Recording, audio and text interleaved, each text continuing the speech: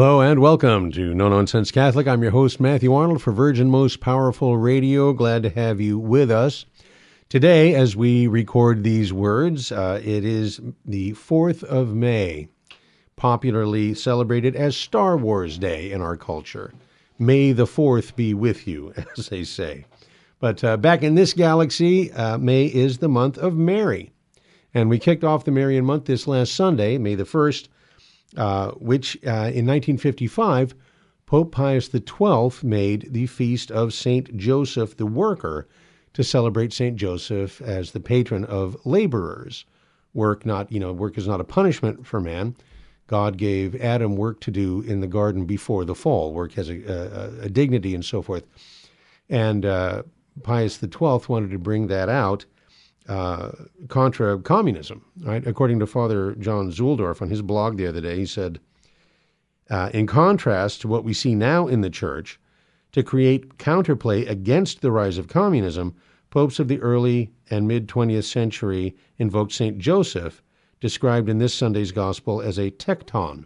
That's the Greek word, which actually means a builder of in wood and stone, which is typically translated as carpenter.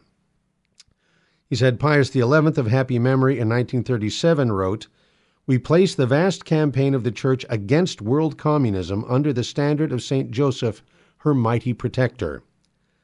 To counter the communist celebration of May Day," and that's where, on May Day in the old Soviet Union, they used to give everybody the day off and then compel them to go downtown and stand there and, wave a flag while they marched the army past them. So you got to celebrate or else. But to counter the communist celebration of May Day, Pius XII declared that same 1 May to be the feast of St. Joseph the Worker. He said, try to imagine that today. And I believe his words, try and imagine that today. Clearly, Father Z feels that contemporary Catholic churchmen have by and large gone soft on communism. And he produces as Exhibit A the words of Archbishop Sorondo, a Francis appointee, who said, and I quote, "Right now, those who are best implementing the social doctrine of the Church are the Chinese." You can't make this stuff up. Father Z says, "I don't imagine that the late, great Ignatius Cardinal Kung or the very much alive, great Joseph Cardinal Zen would agree." And, obviously he's correct. But on to happier things. We're going to talk a little bit about one aspect of the gospel for the Feast of St. Joseph the Worker later in the program. But right now, I would point out that long before communism, long before the introduction of St. Joseph the Worker, long before our culture would produce something like Star Wars Day, Catholics traditionally celebrated the 1st of May in honor of the Blessed Virgin Mary. In fact, the whole month is dedicated to her. Back in 2015, I was contracted to give a series of talks at a retreat in Germany at a medieval monastery, Ettel Monastery in Ettel, Bavaria. Bavaria, of course, traditionally very Catholic and absolutely beautiful. These beautiful, pristine hills and forests and flowers everywhere, and the very, in Ettel especially, is that very quaint Bavarian architecture. I remember when they called me to do the retreat, my wife looked up the monastery on the internet and saw all these pictures, and I'm going, I'm going to fairy tale land. Quite literally, it's that that Northern European heritage. It really struck a chord with me, and I said, well, you have to come. And the people they were very gracious about allowing her to attend the retreat, although obviously we had to pay her airfare. But the thing is, the retreat fell during the week where April turned to May, and on the 1st of May, there's a kind of miraculous statue of the Blessed Virgin and Child that was found where the monastery was founded, where it was built back in the 1300s, and it's kept on the high altar, but they were going to have a procession, and all the pilgrims were going to join in the procession. Unfortunately, Bavaria being a place where there's actually 4 seasons, it rained pretty heavily that morning, and so they had to cancel the procession, but the monks were kind enough to actually bring that statue down from the high altar and to the foot of the sanctuary and allowed the pilgrims to go up, kind of one and two at a time to venerate this image of the Blessed Virgin. It was very, very powerful.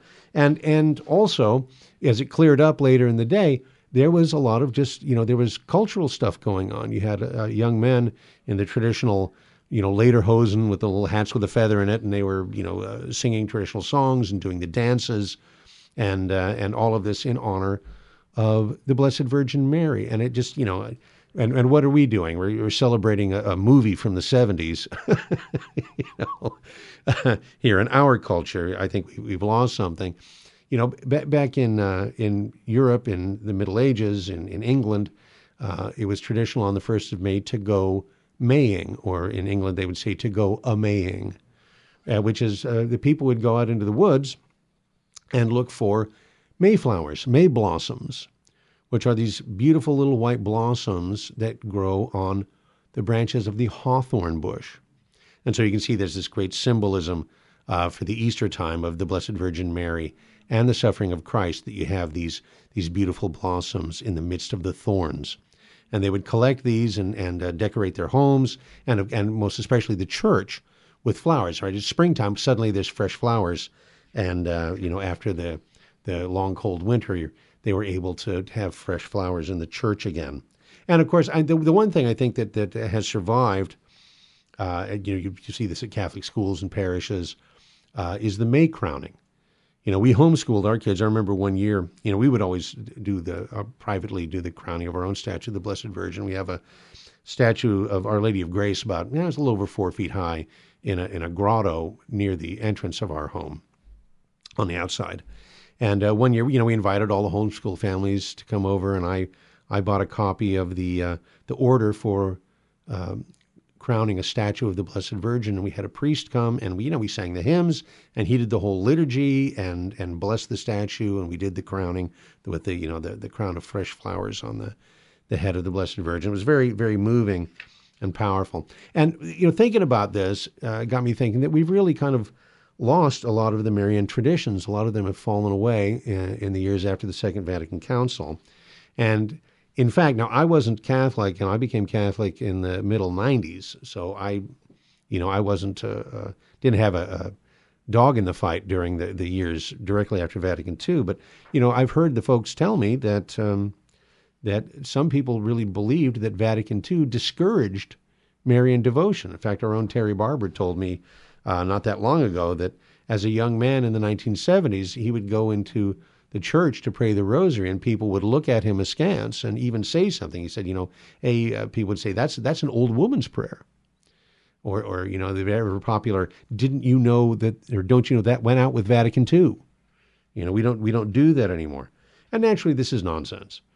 Lumen Gentium, the dogmatic constitution on the Church from Vatican II, presents the traditional theology of Marian devotion and the traditional theology of Mary, and presents her to us as the very model of the Church.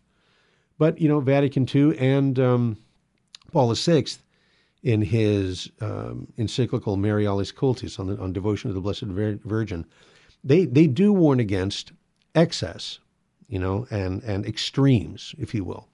Because devotion to the Blessed Virgin is a virtue, and like all virtues, it's on a mean. The virtue's in the middle, and you can sin against that virtue in two different ways, either by defect or by excess. So first off, if you had no devotion to the Blessed Virgin Mary at all, that would be a sin of defect, because Mary's entitled to a great deal of devotion. And Vatican II rightly places her as the highest in heaven after the persons of the Trinity.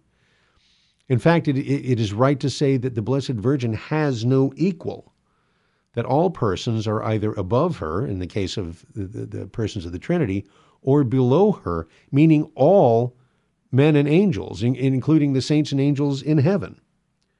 All right, so to have no devotion to the Blessed Virgin is a sin of defect.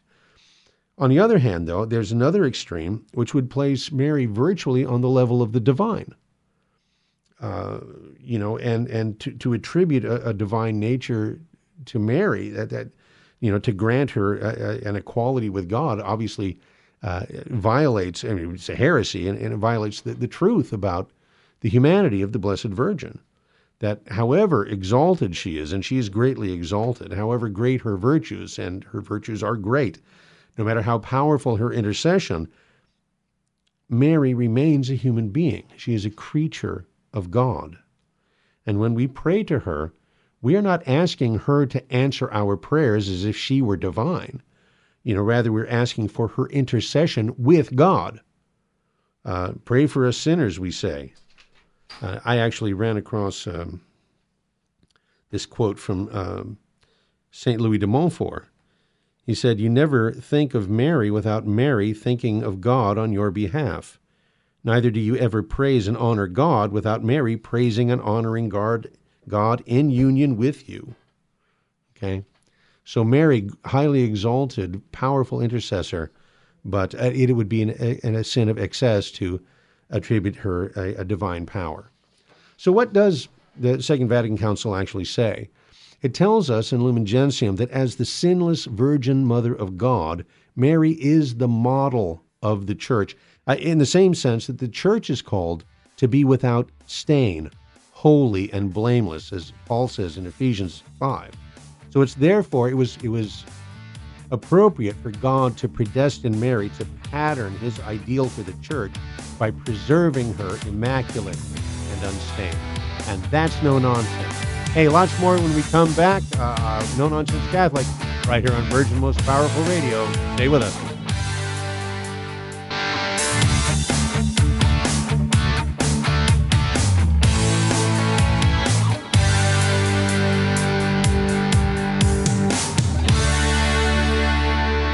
Welcome back, round two here on No Nonsense Catholic, Virgin Most Powerful Radio. I'm your host, Matthew Arnold.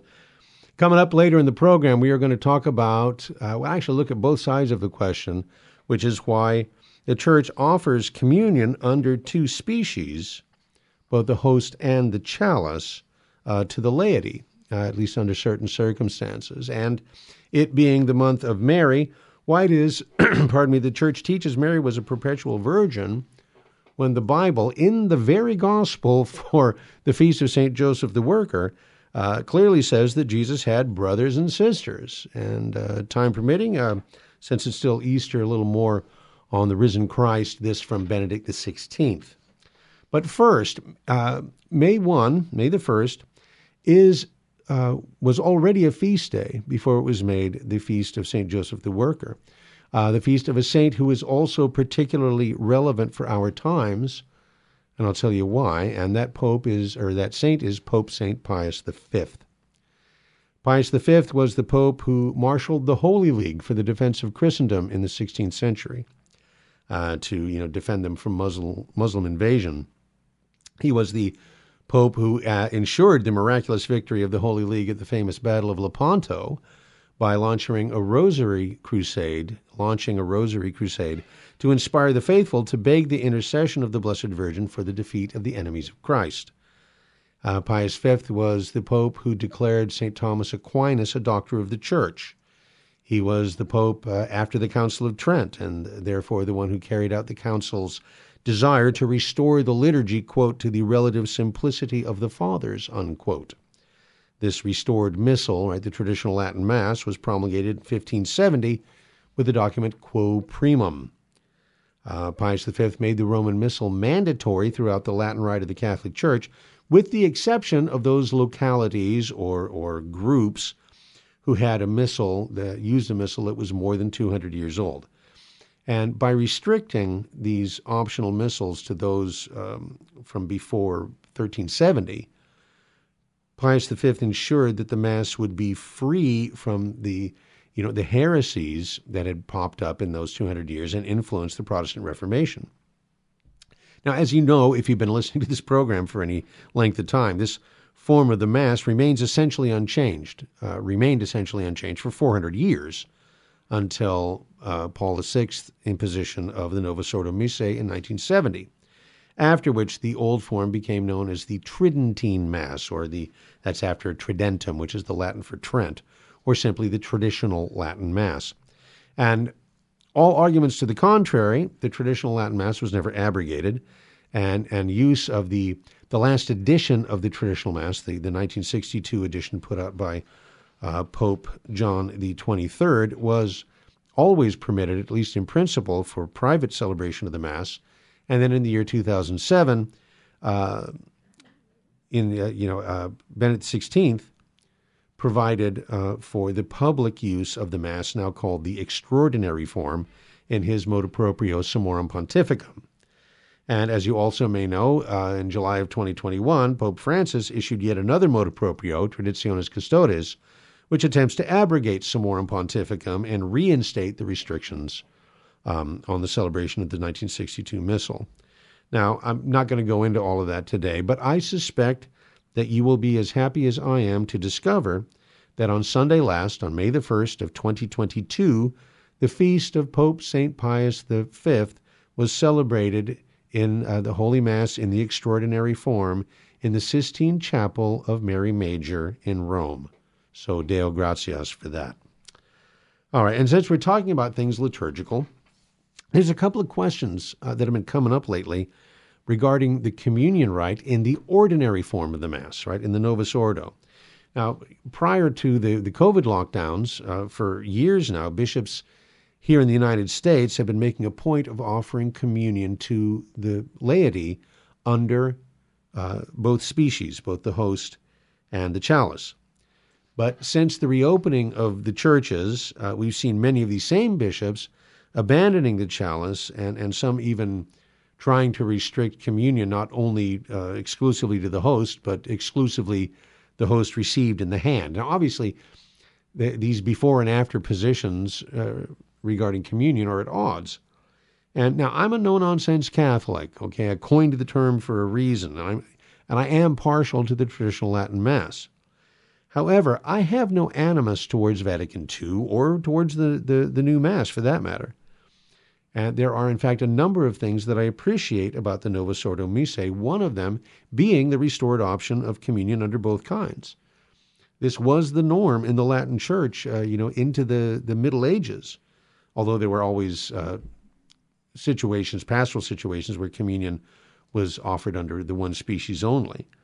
And communion under both kinds, continued in certain circumstances. The Knights Templar, for example, received communion from the chalice, at least on some occasions, certainly on Holy Thursday, for example. And full disclosure, I'm basing a lot of this upcoming segment on an answer to the question, why do we have two forms of communion, by the late Father John Hampsch. You might remember Father Hampsch. He was a Claretian priest, a Claretian missionary priest. He was a very popular, charismatic speaker and author. And I met Father Hampsch personally. We interviewed him on radio on EWTN, that sort of thing. But maybe you don't realize that he was actually quite a talented apologist. So I'm basing some of my remarks on a response he wrote years ago. And in turn, he's basing his answer on the definition of the Mass given in the Vatican II Constitution on the Liturgy, Sacrosanctum Concilium, which is as follows. At the Last Supper, on the night when he was betrayed, our Savior instituted the Eucharistic sacrifice of his body and blood.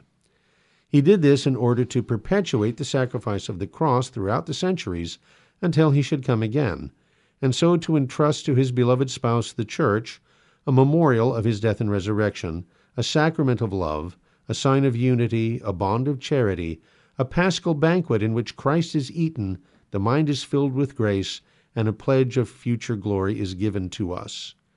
That's from Sacrosanctum Concilium, paragraph 47.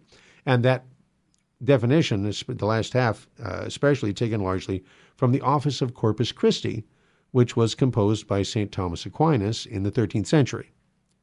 Okay, lest anybody think that this is a newfangled way of looking at the Mass. So here's the question. If it's true that we receive the entire Christ, body, blood, soul, and divinity in the consecrated host at Mass, then what's the advantage in partaking also of the consecrated wine, which encompasses precisely the same features? Now, I sense in this question a certain attitude of, if it ain't broke, why fix it? After all, communion under one kind has been the tradition in the West for many centuries. And it was certainly not adopted without reason. So why reintroduce a practice largely abandoned since the Middle Ages? Well, first off, let me say the questioner's description of both species of communion being identical in substance, right, being the one undivided person of Christ, is correct. There isn't any difference or distinction of substance at all between the two consecrated species. Right? Both contain the body, blood, soul, and divinity of Christ. The only distinction, according to Thomas Aquinas, arises vi verborum, according to the words, by reason of the two distinct separating words of consecration. This is my body, this is my blood. So the distinction is linguistic and not substantive. And Father Hamsch bases his response on the four essential aspects of the Mass itself according to Vatican II, which I just read. It's a meal, a memorial, a sacrifice, and a thanksgiving. So firstly, the Eucharist is a meal. It's often called the Lord's Supper because it was in the context of the Last Supper, the Paschal meal, a Passover celebration in which Jesus instituted the sacrament of the Eucharist, and he used the typical Passover foods and drink of bread and wine, along with the precepts, take and eat and take and drink.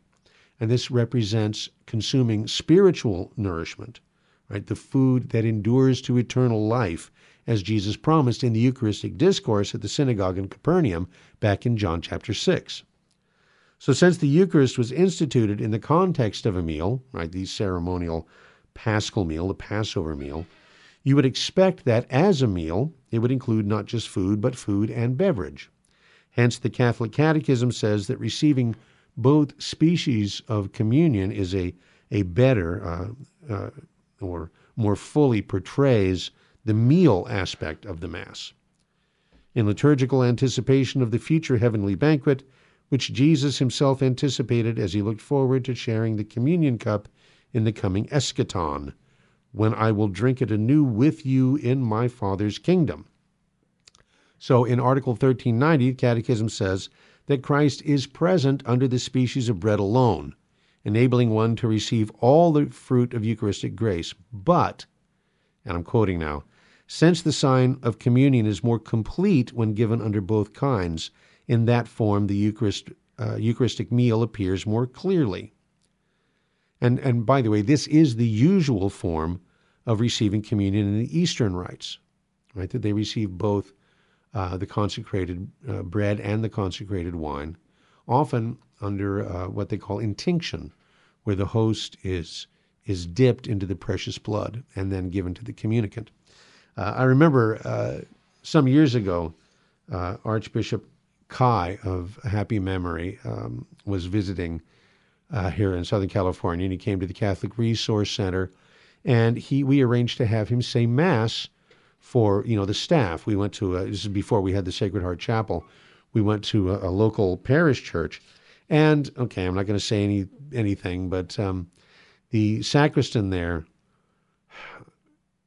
informed the Archbishop that since you're in the Diocese of Los Angeles, if you're going to have Mass here, you must offer communion under both kinds to the congregation.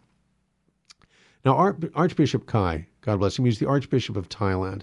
This guy is like 5'0" and not imposing at all, but he's an archbishop, okay? And he said the Mass, and when communion time came, he said, I have been informed that I am to offer communion under both kinds, so we will be receiving communion today under the method of intinction. And this little archbishop came up they set up a prie-dieu, a kneeler, so that he could, he brought the chalice from the altar and dip the host in it and place it directly on people's tongues. So I doubt very much that it was the liturgical ideal for Los Angeles at the time that we would all receive communion kneeling and on the tongue. But that's the way it worked out. What I'm trying to say is, don't try and outsmart an archbishop. Okay, when we come back, more on this, why it is that we have two forms of communion in the church today, and the controversy over whether it will continue or not, as well as the Brothers of Jesus, the risen Christ. Lots more coming up on Virgin Most Powerful Radio. No Nonsense Catholic. Don't touch that dial. We'll be right back.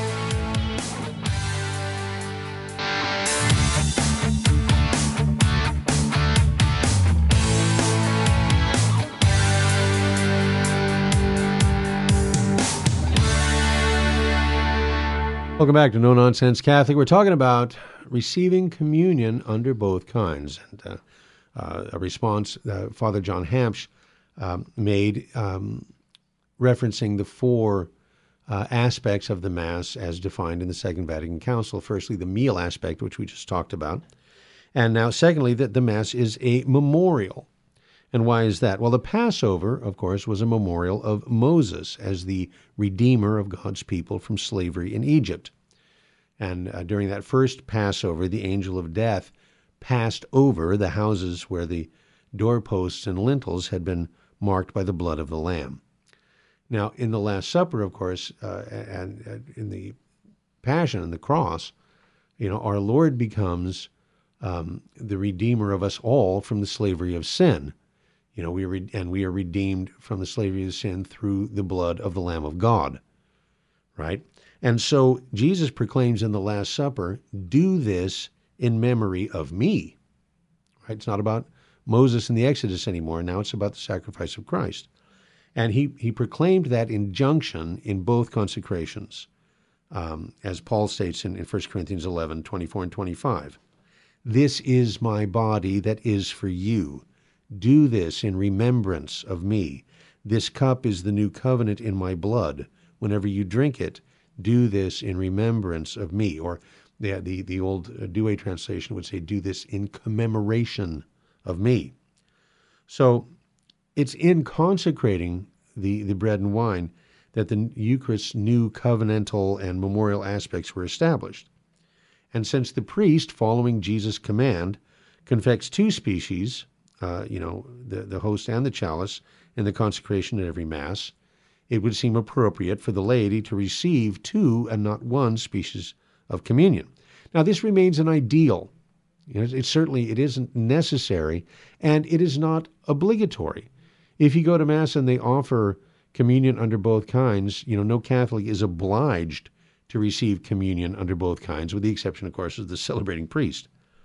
Now, a lot of traditional Catholics and conservative Catholics are of the opinion that there has been an undue emphasis on the meal and memorial aspects of the Mass, to the point that the sacrificial aspect of the Mass is downplayed or even denied.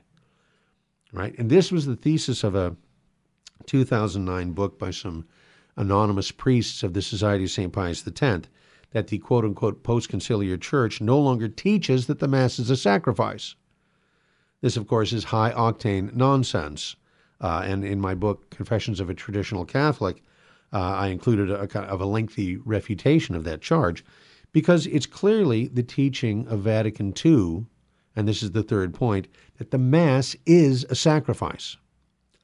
And for our purposes here, that sacrifice is manifested not just in the consecrating with a double consecration, but in a lesser way by the laity receiving the double species of communion. Paul emphasizes the sacrificial aspect of receiving communion when he says, in 1 Corinthians 11 again, in verse 26, whenever you eat this bread and drink this cup, you proclaim the Lord's death, that is to say, his redemptive sacrifice, until he comes. And then in referring to the chalice, Jesus speaks of his blood being shed for the forgiveness of sin, clearly framing the reception of the precious blood in the context of sacrifice. And Matthew's account of the Last Supper, Jesus seems almost to mandate the sharing of the cup of his precious blood to complete the twofold sacrificial element of the sacred service. Drink from it, he says, all of you. And in the consecration, he emphasizes that it's not just his blood, but his shed blood, which implies sacrifice, which is the most important aspect of the Holy Mass. But even more importantly, there's there's a more basic reason for the liturgical wording of the consecration formula, and directed to that twofold consecration of the host and the chalice. And that touches on the very basic theological reasons as to why the celebration of the Eucharist is called the holy sacrifice of the Mass. And unfortunately, an awful lot of Catholics today are not aware of this. That, the Mass is not a repetition of the sacrifice of Calvary, since Christ can only die once and, he's resurrected. He doesn't suffer anymore. As our Protestant friends keep reminding us, when they object to us extolling the Mass as a sacrifice.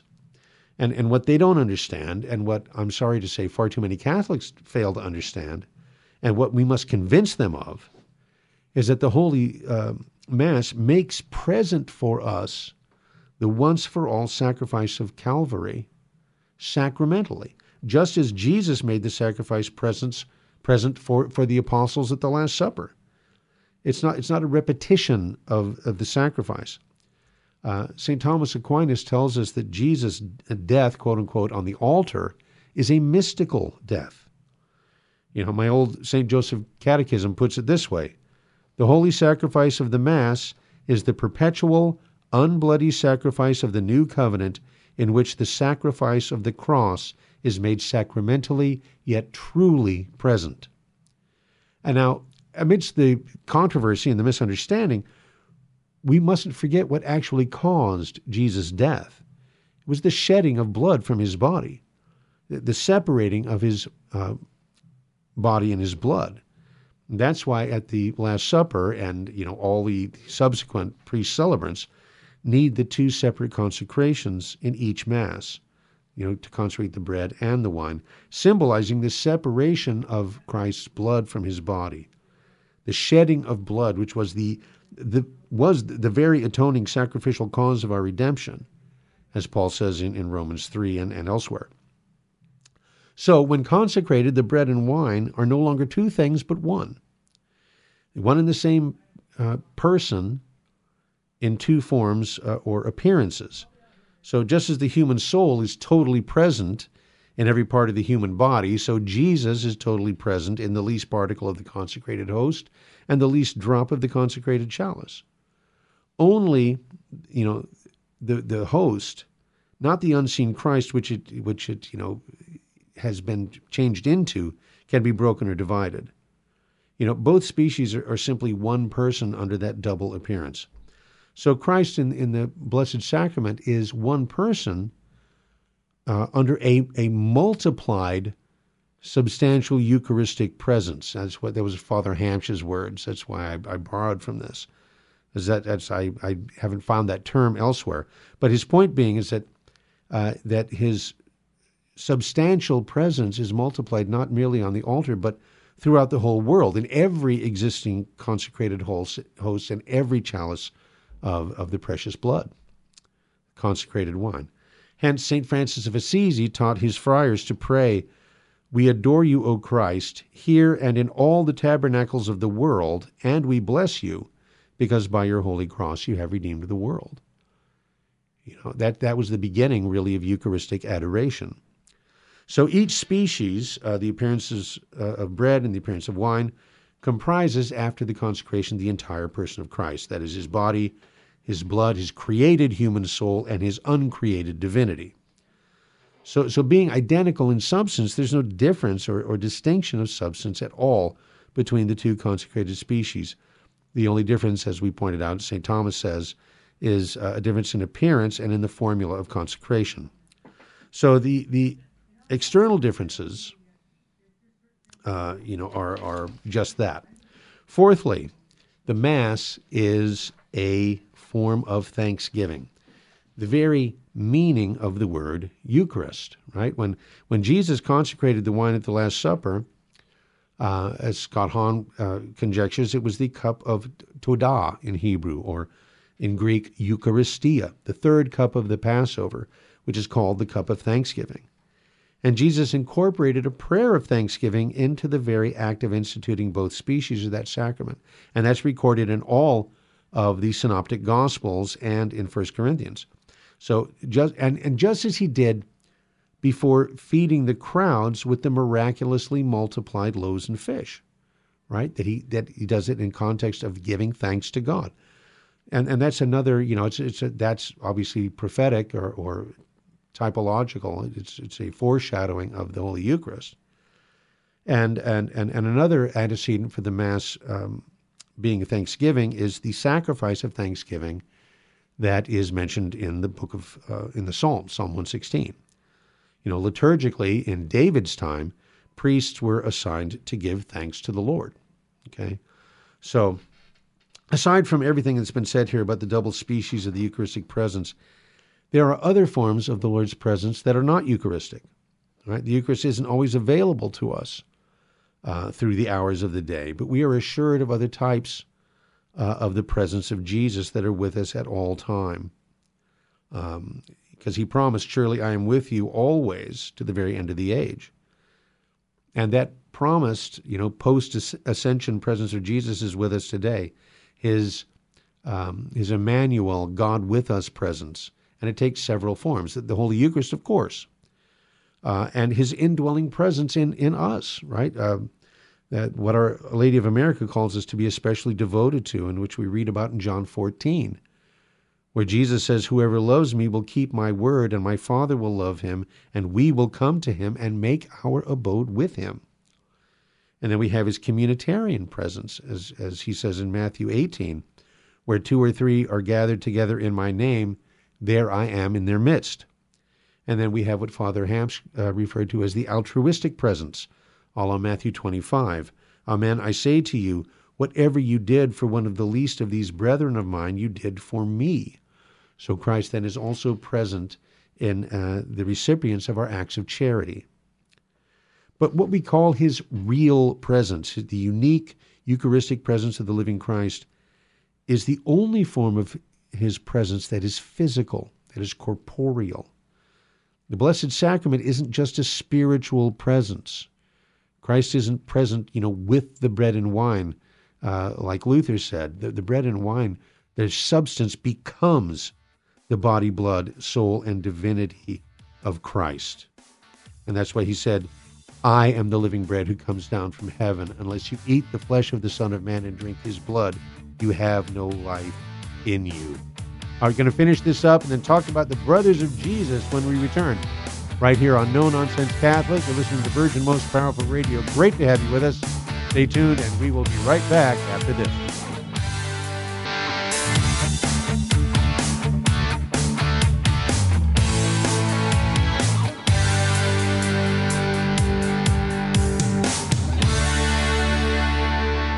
All right, to finish up our discussion of receiving communion under one species or both species, I guess the thing to remember is simply whether you receive Christ in the host or you receive the host and the chalice.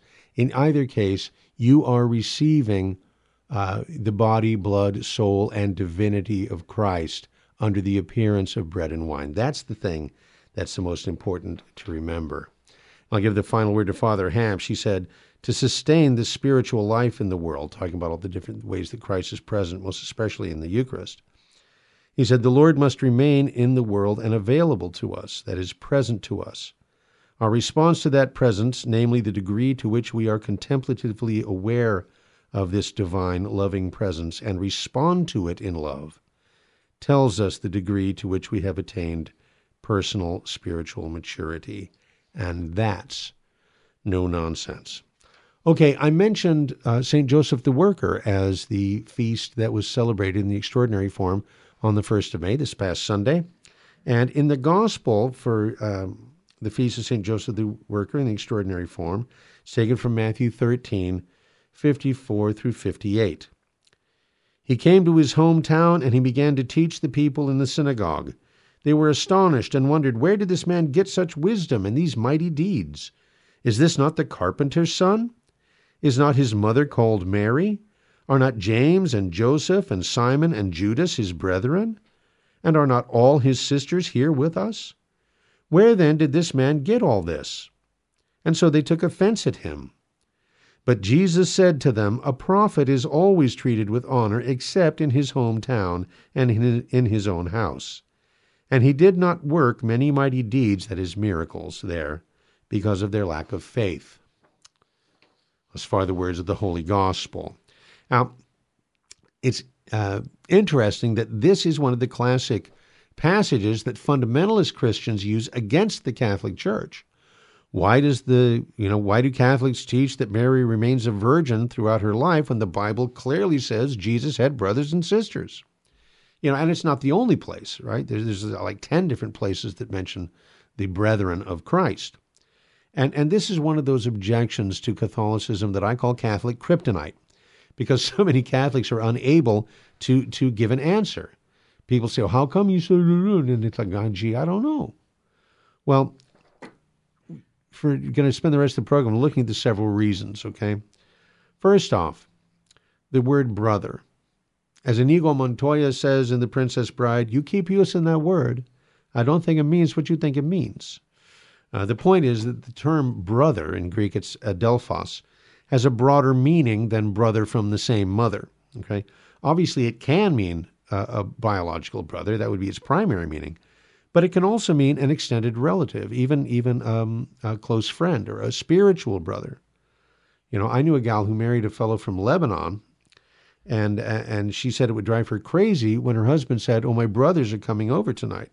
Because that might mean his two actual uterine brothers, right, that they were coming. But it also might mean that she could expect a crowd of extended family with uncles and cousins, and male and female.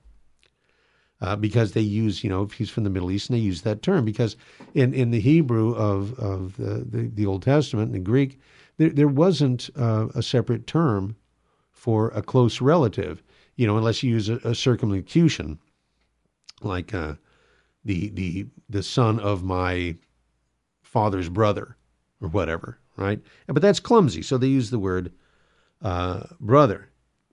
Adelphos certainly has a broader meaning than biological brother. Take Genesis 13, verse 8, for example. Here the word brother is used to describe the relationship between Abraham and Lot. Now, we know that they're not biological brothers, but uncle and nephew. But it says in Genesis 13:8, so Abram said to Lot, let's not have any quarreling between you and me, or between your herdsmen and mine, for we are brothers. Okay, meaning that they're related, that they're in a relationship that's not father and son, but related. Now, because of the this kind of broad semantic range of brother, we can rest assured that when St. Paul writes, Jesus appeared to more than 500 brothers at the same time, that doesn't mean that Mary had 499 other children, okay?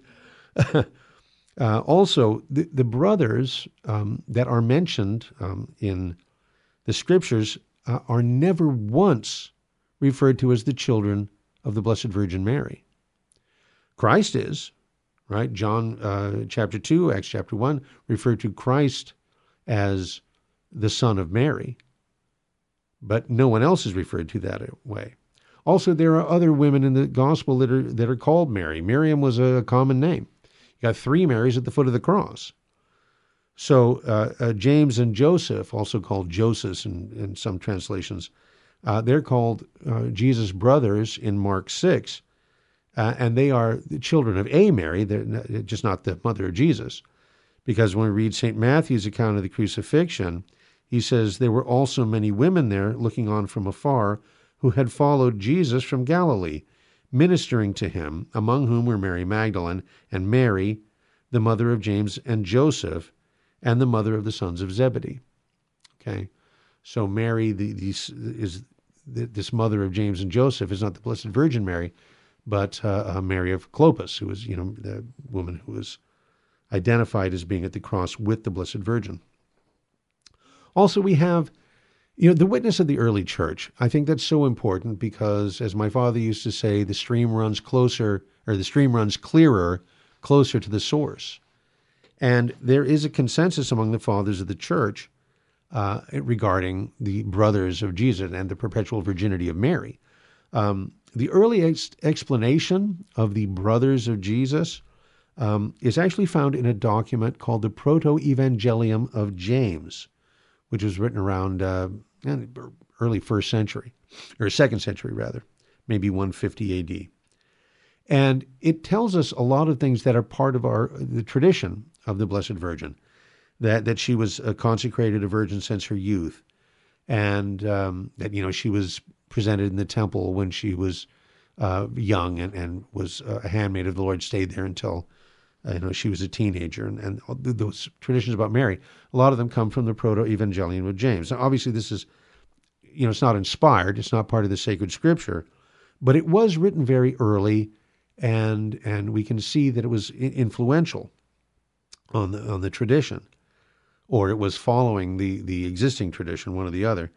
And it presents St. Joseph as an elderly man, a widower that had other children, all right, who was chosen to be Mary's spouse for the purpose of guarding and protecting her, and particularly respecting her vow of virginity.